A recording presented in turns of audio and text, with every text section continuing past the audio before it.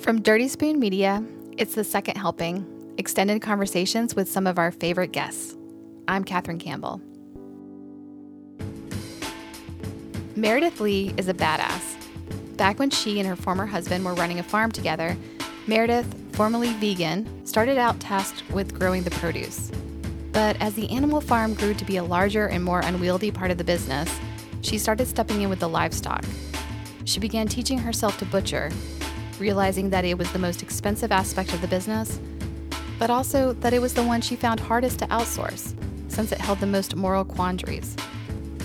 When she was contracted to write the Ethical Meat Handbook, which published in 2015, she found herself not just tackling specific butchering techniques of everything from hogs to snakes. She also dove headlong into the issues of sustainability, ethics, and the philosophy of how we eat and where our food comes from. She was recently asked to publish a second edition of the book, which gave her the chance to tweak some of the original format and make it more thematic in its presentation. And it also gave her the chance to tighten down an already dense masterpiece. We invited her onto the Dirty Spoon Radio Hour to read her new intro for the book, and we also wanted to talk to her a bit about what she does and why she does it. John has actually interviewed Meredith a lot, but unfortunately most of these interviews revolve around protests and the threats of violence that she's received from radical vegan protesters. And that drama can often overshadow the real breadth and scope of her work. So we wanted to set aside all the squabbles and have a much deeper conversation about what it is exactly that she does. For this podcast, we have her read the intro to the book after our chat, but first, here's John's interview with author and butcher, Meredith Lee. So, tell me about how this book started to begin with, on the first edition. Well, it started because I had been in retail business in the meat industry, trying to make a whole animal butcher shop work with a small restaurant attached, and that arose out of farming and paying over half of gross profits to a slaughter facility. And realizing that that was also very difficult. You know, even when I tried to sort of vertically integrate on a small scale, people still weren't ready to walk through the door and buy the whole animal, which is sort of essential to the system working for animals being raised in integrity throughout the entire supply chain.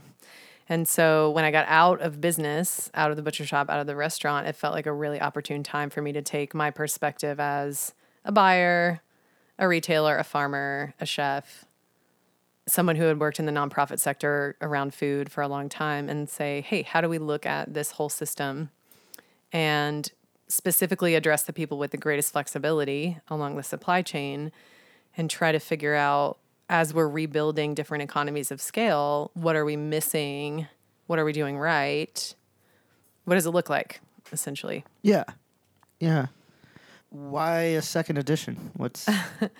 Well, the second edition is mostly an attempt to re-up the conversation, I guess, in so many words.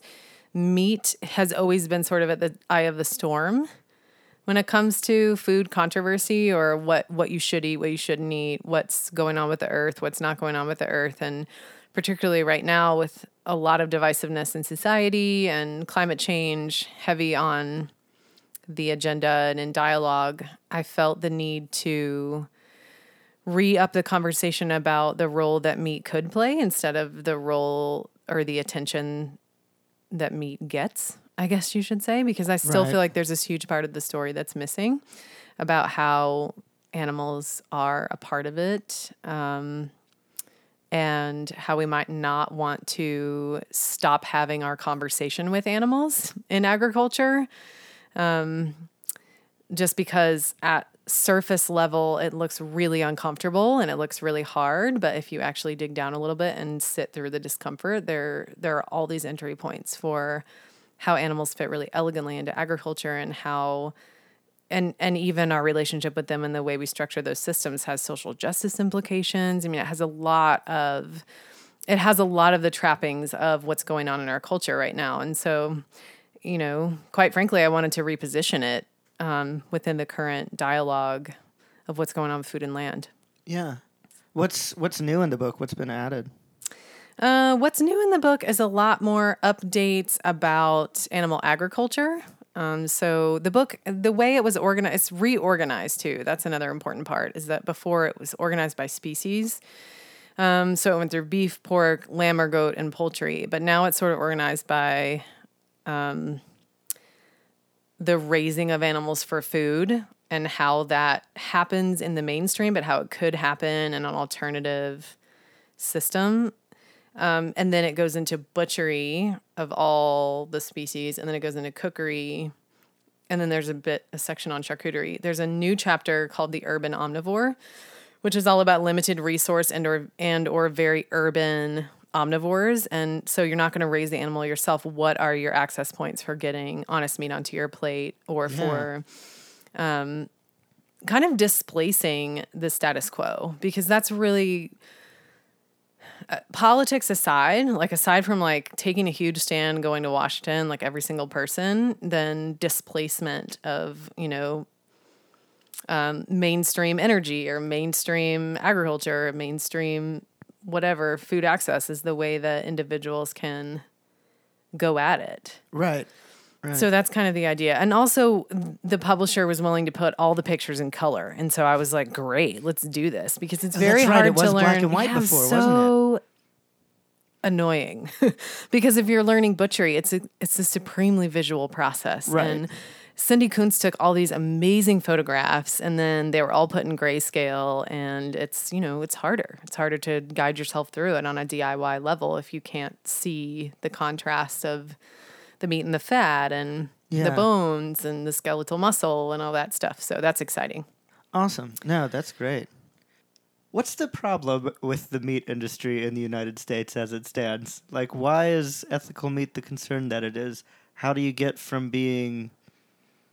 I mean, what's the difference between what you're getting at your grocery store and what you're talking about doing? Oh my gosh, I could go on for days. I mean, there is not one problem. I think that's like that's the most immediate answer. There's so many problems, like social problems, environmental problems, political problems. And so that's why reading the book is really helpful, because you get to unpack all of that stuff without glossing over any of it. But it's also approachable and companionable book. It's not like this tome that's really difficult to get through. But I would say in a nutshell, like, it's not just meat, it's all agriculture, but meat is very targeted. And so it's like, well, let's take meat and make it a snapshot of what's going on in the entire food system, where we have like highly subsidized, highly consolidated, fence row to fence row cultivation that's robbing us of water and topsoil and, drenching chemicals, and creating essentially what is like an extremely risky business model, and then dumping a bunch of taxpayer money into it so that we essentially take the risk out of inherently risky business model, and then selling people super cheap, over-processed food that's making them sick, and sort of duping them along the way into thinking that they're not actually paying a high price for their food. When in the long run, they're just not paying for it at the point of sale. It was only $1.99 totally. a pound. Yeah. And so it's like, well, how can we address these issues? Well, one way is to like take it back, open the doors, let all the hungry people come through. And so that has looked like, since the onset of the environmental movement, building these alternative systems, these smaller economy of scales. And I was really interested in watching that movement over almost 20 years now and being like, is this actually possible? Is this working? It's like, it's so easy to start a revolution, but it's really difficult to maintain one. And so it's like, well, what do we do to keep this alive? And what are we borrowing from convention? And what are we borrowing from racism? And what are we borrowing in all these ways that's actually like setting us back before we even start? Because essentially, like, what's going on with food is so affected on a systemic level by all of our cultural norms that it's a mess. The barriers to access. Oh my gosh, it's ridiculous. And so I was really interested in like, all right, well, what can the everyday person do? Because honestly, if you look at the situation, the burden of responsibility rests really heavily for the alternative system, that is. The burden of responsibility is resting almost completely on the shoulders of the farmer. And a lot of farmers are like, they're not people who've been farmers their whole lives. They're people who, want to subvert the status quo. And they're capitalizing this alternative movement with a lot of emotion and a lot of financial resources And, the outlook is, to be quite honest, not awesome, you Right. know? And so it's like, okay, well, let's like wake up to the fact that, okay, who are all these chefs who have celebrity status? Like, are they actually looking at this? I mean, chefs have done great things and made great strides in terms of supporting the alternative movement, but what else can they do? Yeah. And the consumer, specifically the privileged consumer, has done a lot to, support the movement, but what else can they do? Because certainly those two groups, and I call them out, sometimes, to people's privileged people's major disappointment, but, those two groups have the greatest flexibility of anybody in the supply chain. And so, essentially, I mean, the book's for everybody who eats, but it's essentially for the people of privilege who eat and who cook and who have a voice, who are ready to step it up a notch. Yeah. Yeah, because that's the thing that I wonder about is like a lot of it. I mean, when you talk about barriers of access to healthy, fresh foods, that's something I deal with a lot. And one of the things that bothers me about what I do is that I have to often refer people to cheaper alternatives that are not necessarily coming from the best sources. Yeah. So I refer a lot of people to a lot of frozen fish and meats. And it's mainly because while that may not be the best option for them, it is the one that they have access to.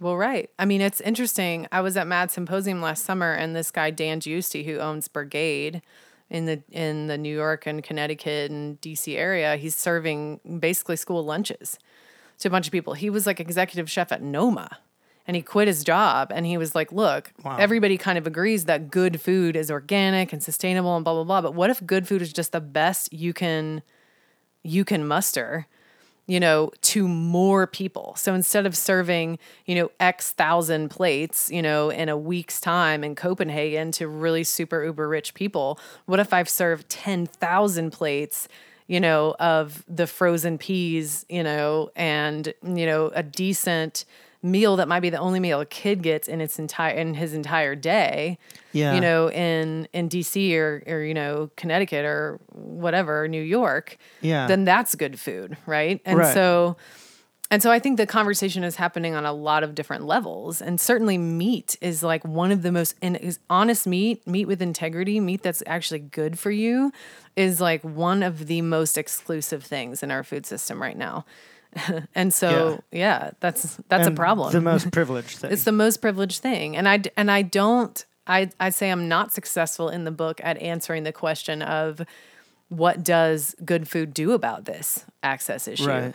But I am certainly committed to digging into that issue. And I often use the book as a platform for a recognition of that topic, that this is a problem that good food has had forever. And saying that the ideals of good food are going to trickle down to those that are less fortunate as long as we all keep buying our farm to table dinners and our, farmers market foods is just as asinine as trickle down economics. Yeah. So what are we actually going to do about it? Well, and most of the farmers that I talk to that grow the most sustainable foods, both meat and anything else, are not really going to the farmer's market as much anymore these days. They're going straight to restaurants because that's where they make their bread and butter. Right. You mean with their food, like that's their sales outlet. Right. Uh-huh. Yeah, and so that's even more of a niche access to it. Right. But that's the only way that a lot of these farmers can find it sustainable to grow in means that they see ethical. Yeah, I can see that. One of the things I often tell people, and I often question myself on whether I am accurate or right in this, is that if you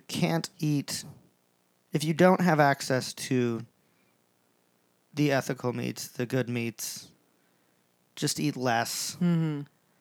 But that's a real hard thing for people to do. Yeah. Is there another alternative?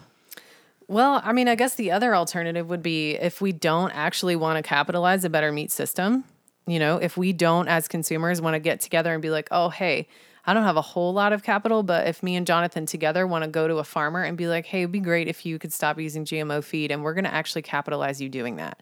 We're going to buy the animals from you up front. We're going to own them. We're going to make it so you can build an extra fence and buy an extra waterer. And when you get done raising that pig for a more expensive price than you would raise it for otherwise, you have a guaranteed buyer. Like, we're right here, you know? But if we're not willing to do that, then probably the answer is that people with more privilege should eat less meat. Yeah. You know what I'm saying?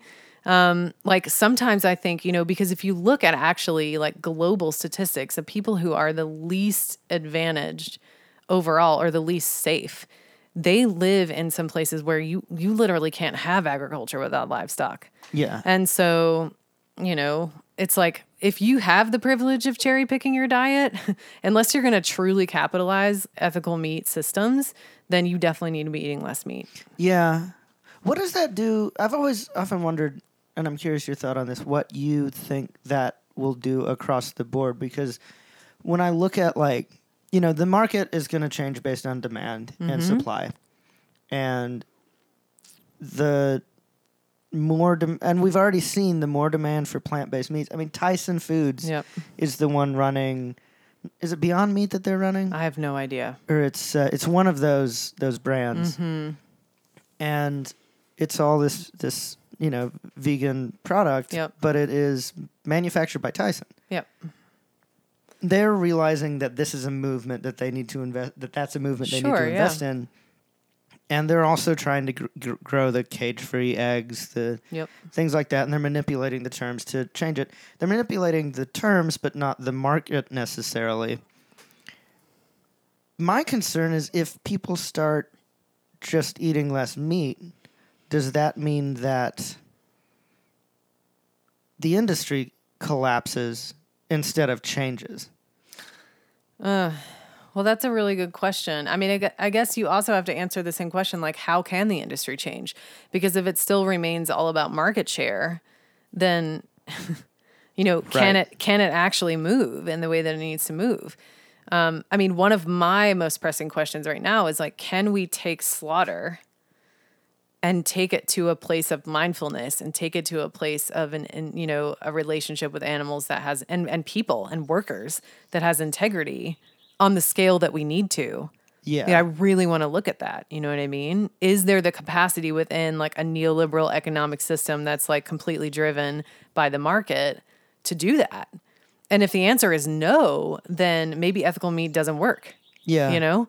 Yeah. I was just talking to a chef in Boston who has a small magazine, and he was saying that he wants me to write for this issue that they're doing far out in the future. And the theme of it is, we're not actually sure if this works, but let's give it a try. And that's, like, one of my favorite topics. I'm like, great, I'll totally contribute, because that's the way we figure it out. You know, me having a butcher shop and it not working out has been instrumental to, like, where I'm at now. That's, you know? literally how science works. Yeah, absolutely. It's just that humans are dumb and they get, like, locked into this, you know, treadmill of where, like, just because we're doing this, it must be the right path, you know? But I think that, like, true activism is where you get to the point where you're like, okay, I'm willing to be wrong. Because if I'm not willing to be wrong, we don't move. Yeah. You know? And so I think that, you know, your question is a brilliant one. It's like, you know, what do we do? If we are only willing to eat the meat that's truly honest, then what happens to industry? If we pull subsidies from commodity crops, what actually happens to SNAP? What actually happens to, you know, the food system as we know it, both for the uber rich and both for, like, the super disadvantaged, you know? Yeah. So ideas are ideas, but they have, I mean, we've propped up a massive system on a bunch of tiny little toothpicks, you know what I mean? And Totally. yeah, we totally get to play with all the little toothpicks, but what's the consequence, you know? Yeah. I don't know the answer to that. Yeah. I was talking to somebody the other day. She's a food writer out in LA, and she was talking about she'd taken a trip. She and her husband had gone out to Italy, and they were shocked that she was vegetarian. Yeah. And she started explaining, like, the conditions of meat in the U.S., and she was like, well, of course I don't. Like, the system's so corrupt. And they're like, who would mistreat their animals this way? And they were just kind of surprised and just... It's totally cultural. Floored by the way that that works. And Italy doesn't have to redo its meat system because it is all based on local abattoirs and local butchers and local farmers that sell to their local butcher. But it's a lot more expensive there Yeah. to eat. Yeah. And it's already expensive to eat here. Yeah. And it's already hard to get access to food here. And in some cases, harder than it is in most of Europe. Mm-hmm. Absolutely. Do you think the problem is the system? Yes, absolutely. Or do you think the problem is the means? Well, I think that there's problems in both areas. And I'm in the place now where like I've been doing a lot of work in the means area for many years.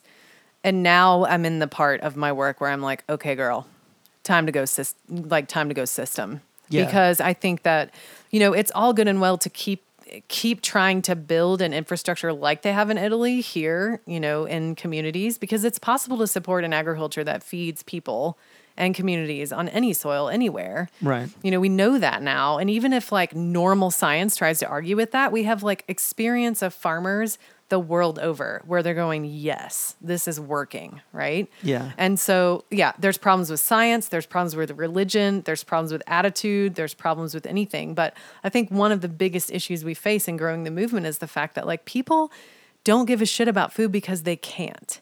They're not safe enough to, right? And so if we don't deal with chronic poverty, then having like an awesome food system doesn't solve our problems. So we got to deal with housing. We got to deal with racism. We got to deal with extractive markets. We got to deal with, exploitive labor. That's always strikes me as the problem with like the whole food solution. Yeah. Or even I heard about like Aldi going all organic or mostly organic. And I was like, well, that's cool. But what are your customers going to do? Like the reason they're coming here is because it's cheap. Yeah, And I then mean, if you start it'll be stepping interesting that to in a see what different direction. happens, right? Yeah. The other thing they've done is completely gotten rid of plastic packaging, which is like, Yeah. what needs to happen? What is it doing to the prices? I have no idea. Yeah. But Yeah, I think that's the scariest part to me is like, how do you reform a system without completely isolating the most vulnerable that are already the ones suffering from the worst effects? Mm-hmm. But who knows? well, I just think it takes a lot of vision and a lot of sacrifice. Yeah. And I think that the people who can afford to take the sacrifices need to be taking them. And I certainly, we were having this discussion before we got on the air about like, it's time to get political, it's time to take a stand in my opinion. And so, I'm ready to face it. To me, it's almost not even a matter of politics. It's a matter of policy. Well, And I think that those are, very good point. I think that it's hard to, because like at this point, it's almost easy to polarize things. But how do you alter policy? I think you alter policy by showing that the places where it's mutually beneficial for everyone in the game.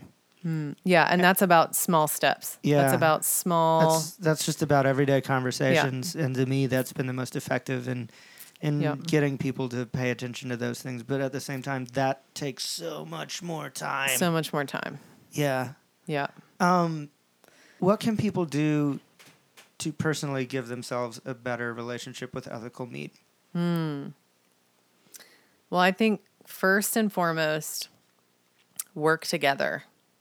That's been one of the most powerful realizations that I've had about this work, is that it is actually bringing lots of people together who wouldn't normally come together because they have the common interest of getting good meat for their families. And so they work together on cooking, they work together on buying, sourcing, processing, preserving. Right. And so a lot of the work I've been doing on the road is going out into just any community that wants me to come and filling a room with people who want to learn how to butcher, who want to learn how to make charcuterie. And it's astounding the things that happen. It's like I leave the community and then there's a pod of people who are like, oh, let's get together and harvest an animal. Let's get together and buy an animal. Let's get together and support a farmer. Yeah. Have a cookout, teach each other how to pickle something. And so it's like, Have a pig picking. yeah, totally. And so that kind of stuff, it feels like citizen power to just subvert and displace what you're used to, even if you feel like extremely limited resource, you know? And so I think working together is a big thing. And then I think, there's just so many people out there, Jonathan, who can do so much more. They have the means, Right. and they just don't know. And so I'm all about like talking to those people, because I feel like at this point, like I'm totally fine with vegans. Go for it, man. This is a screwed up system, Yeah. But I do think that like the people who eat meat stand to make more change than the people who don't at this point. So I'm talking to the people who eat meat, who have the ability to make a change and are ready to do it. And so like, here's 100 options for you right now, Yeah, when you were talking about the come together and work together kind of thing, it made me remember like growing up in the mountains of Appalachia, like you always had your neighbors come over and be like, "Hey, I shot a deer this week. You want some of it?" And Totally. like they'd just bring you like a whole side of a deer that you just stuck in the freezer and your family ate off of it for months. And I think like that was an ethic that I grew up with that just seems kind of natural to me. Mm-hmm. But that's got to be something that has to be taught now, because most people won't think like, hey, we could all go in together and get a whole hog and then just break the thing down. It's being taught. But you have, the other thing is like to just be patient. Yeah. Because it's taking a long time. I mean, I remember I had an old timer come up to me after a talk I did, and he was like, I remember when I was a kid, every 3 months we would kill a cow in our community. Yeah. And everybody we had this list of everybody, and everybody come together and help with the harvest and help with the butchery. And then every family would get like a share. Yeah. And you kept track of which family got which share. And then you would rotate so that everybody got a little bit of everything. But by the time the year was over, and he was like, it worked beautifully. It was wonderful. But people aren't going to do that. People aren't going to do that anymore. And it's kind of like, well, it's interesting because I'm seeing people do that, Mm-hmm. and it's very easy to become like dissociated or discouraged when you are just like stuck in the loop of where you are, no matter how active you are or no matter how conscious you are, and you're looking around, you're going like, oh my God, everything's just going to shit, or I'm in a bubble. But like one thing that traveling around has taught me is that there's bubbles everywhere, and they're all everywhere is a bubble. Everywhere is a bubble, and bubbles make suds, right? So just like keep going, I think is important, Yeah. And don't do the like paralysis of analysis thing, because I've certainly been guilty of that, But if it's like picking out one thing about the SNAP program that you're going to fight for, and going up to DC and being like, hey, I'm a restaurant owner and my employees are on SNAP, or, my constituents value, XYZ about, prescription produce, whatever it is, then go and do that thing. You know what I mean? And don't be worried about whether like SNAP overall is like a sound program that works, Right. So baby steps. Yeah. Keep going. Use the infrastructure that is there, Mm-hmm. but figure out how to make it suit your needs. Right. Yeah. Yeah. Yeah. No, that's really good. That's really good.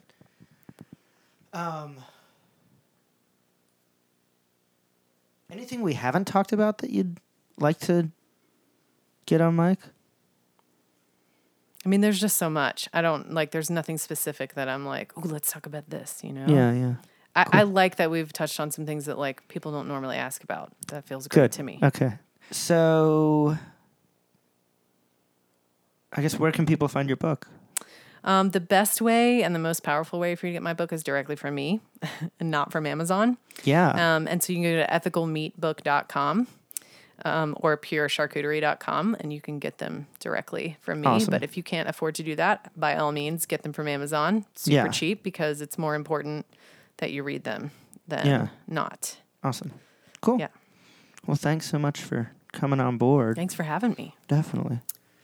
As I put the finishing touches on the second edition of this book, the sun is coming up, and the quality of its first light is pulling my eyes eastward over the ocean, away from the computer screen, as if by some great magnet.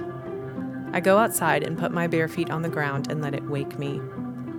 As this is happening, leaves the earth over are opening, and the instantaneous increase in temperature, which does not seem appreciable to my partner, who is fishing in the surf and shivering, is enough to wake up more microorganisms than there are grains of sand in the entire world. and they begin to breathe and eat and release and die in a dizzying infinite orgy of heat and sugar and acid and gas, thereby, among other things, producing the smell I associate with a spring morning. I marvel, for this ritual sun-gazing feels novel to me, yet is as ancient a human practice as our oldest civilizations, and predates even human animals, in a contract between the sun and non-human existence that traces to a blindingly improbable moment, when the chemical trappings of our planet crashed with the sun's energy to produce what we now often take for granted: life. The sun's light has not yet reached Redwood City, California, where the company Impossible Burger is headquartered. I have recently read about their process to produce the bleeding, plant-based burger that is all over menus and the media, made from soy and potato and a liquid ferment of genetically modified yeast. I have not seen their production facilities or the vats of liquid hema protein within them, but I can imagine its color. Just days ago, I uprooted my garden cover crop of oats and Austrian winter peas and raked through soil the color of dark chocolate to look at the tiny nodules on the roots of the pea plants where rhizobia live. Rhizobia is a type of bacteria that can take nitrogen from the air and convert it to usable form for plants.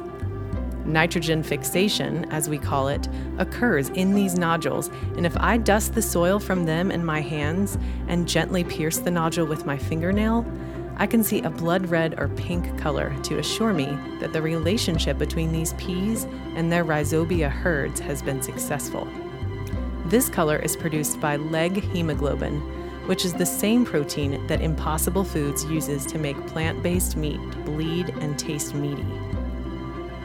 The process of nitrogen fixation in the nodules of legume plants, such as my garden's pea cover crop, depends on the health of various biological pathways and involves the enzyme nitrogenase, which contains iron, cobalt, and/or molybdenum, mineral components of soils, in right balance.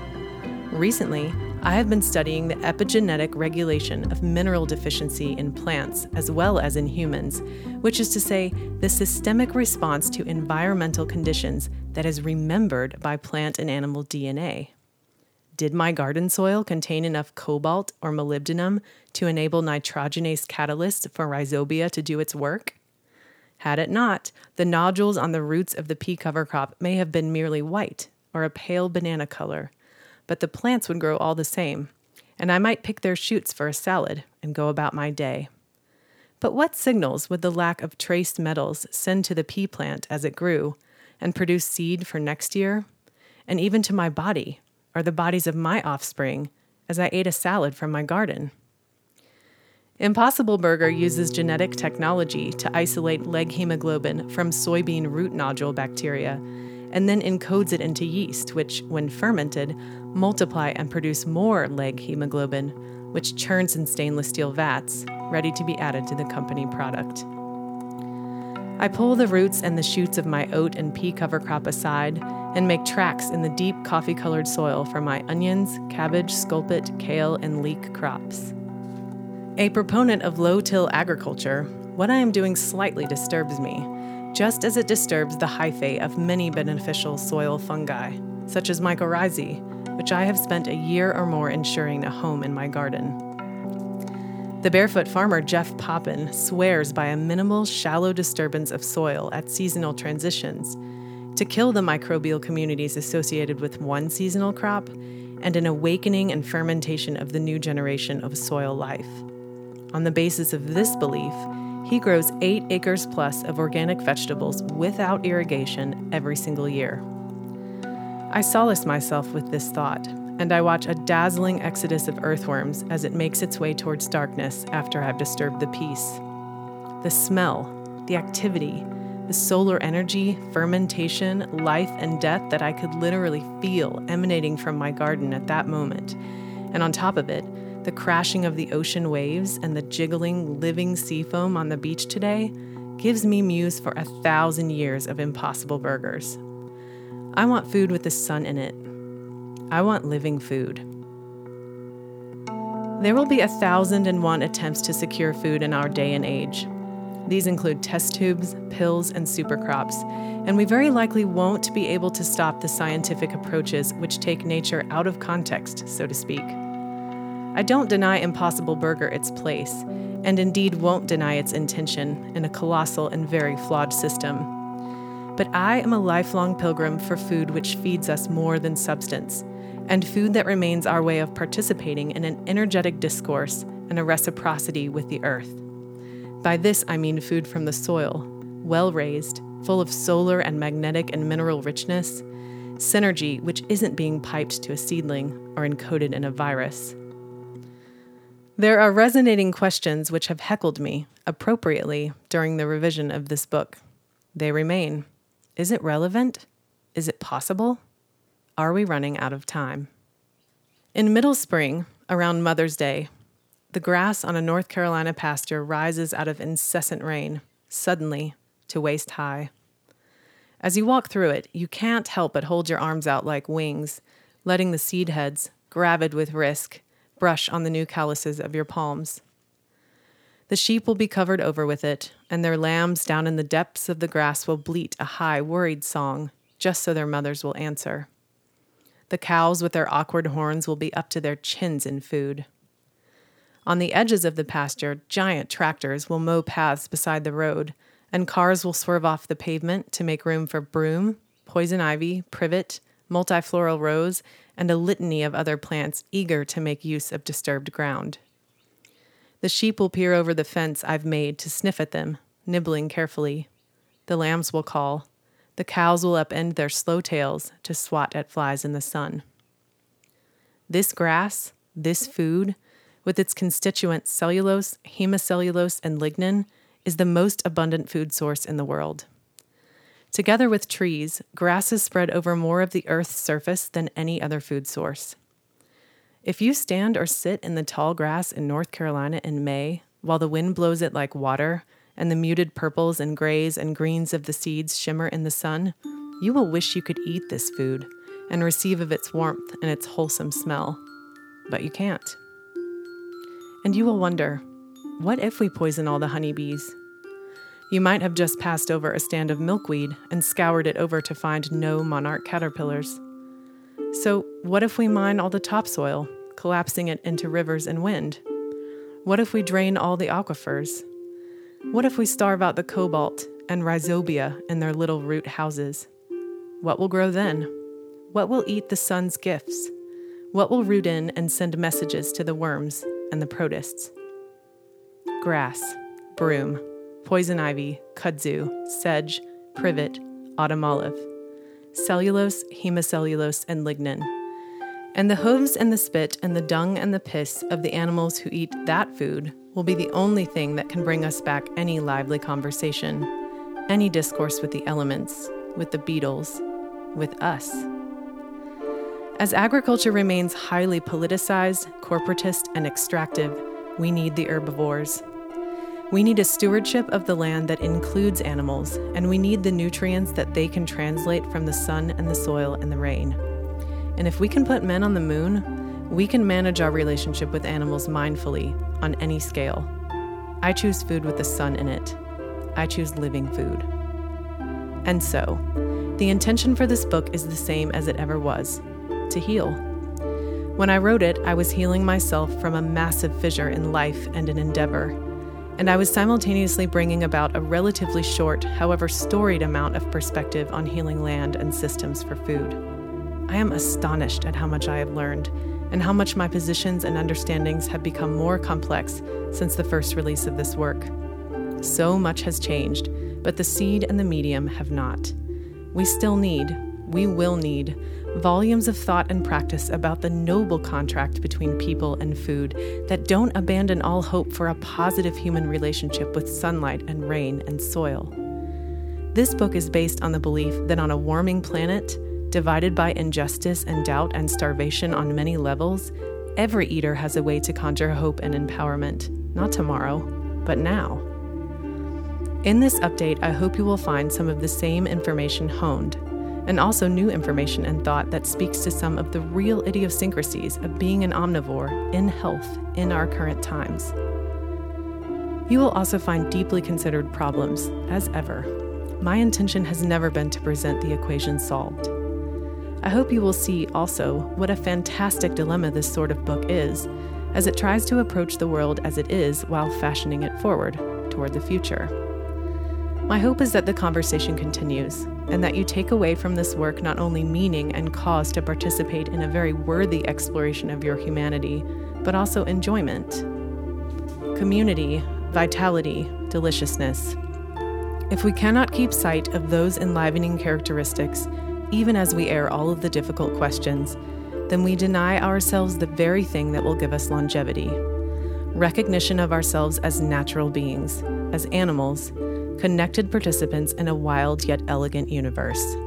May we recognize that the privilege is greater than or equal to the challenge ahead. That was John talking with Meredith Lee, and Meredith reading from her book, The Ethical Meat Handbook. You can find the Ethical Meat Handbook on her website and wherever fine books are sold. After their conversation, Meredith emailed John because she was uncomfortable with how she answered a question. She writes, and I quote, "You specifically asked what would happen to the industry if people of privilege chose to stop eating meat. It's a great question, and I basically said I don't know, and it's complex, but I think there is more than that. Maybe for another time. I guess what I'd add is that I want to think of ways for people to choose in such a way that gives farmers more power and agency, and see how the industry responds to that, instead of it sort of always being this conversation between consumers and industry, or industry and politics. So far, we, quote, give farmers power by supporting them directly, but we had already discussed the flaws in that framework. I'd like to promote it other ways. The other better answer is that making more informed buying choices is totally a way to move markets, but it has to be big enough to move McDonald's and Tyson, so to speak. The best example close at hand is when McDonald's decided to buy cage-free eggs. True, that doesn't mean much from a welfare and environmental standpoint, but 10,000 dozen eggs a week changed means a lot for producers. So perhaps if the message about what we've done to the genetics of chicken got as much media attention as the horrors of mainstream meat production for health and planet, Tyson would back a Label Rouge production facility in addition to Beyond Meat. We have to do both, is what I'm saying, I guess. Privileged people have to use dollars to displace the status quo and dollars to demand more from it. End quote. The Dirty Spoon is brought to you by the Marketplace Restaurant, celebrating 40 years of farm-to-table food. The Marketplace always brings you the best food grown by your neighbors. And The Second Helping is a production of Dirty Spoon Media, copyright 2019. I'm Katherine Campbell, and I'm the editor-at-large. I source our stories and handle our marketing, development, and website. Jonathan Ammons is our editor-in-chief, and he records and produces the show and the interstitial music. Be sure to head to our website, www.dirty-spoon.com, to stream full episodes of the Dirty Spoon Radio Hour, read stories from the show, and to definitely see the incredible artwork from our contributing artists. And don't miss new episodes of the Dirty Spoon Radio Hour on 103.7 WPVM on the first Friday of every month. We're always bringing you stories from the people who shape what we consume on the Dirty Spoon Radio Hour. With me now, I wander with me. Come with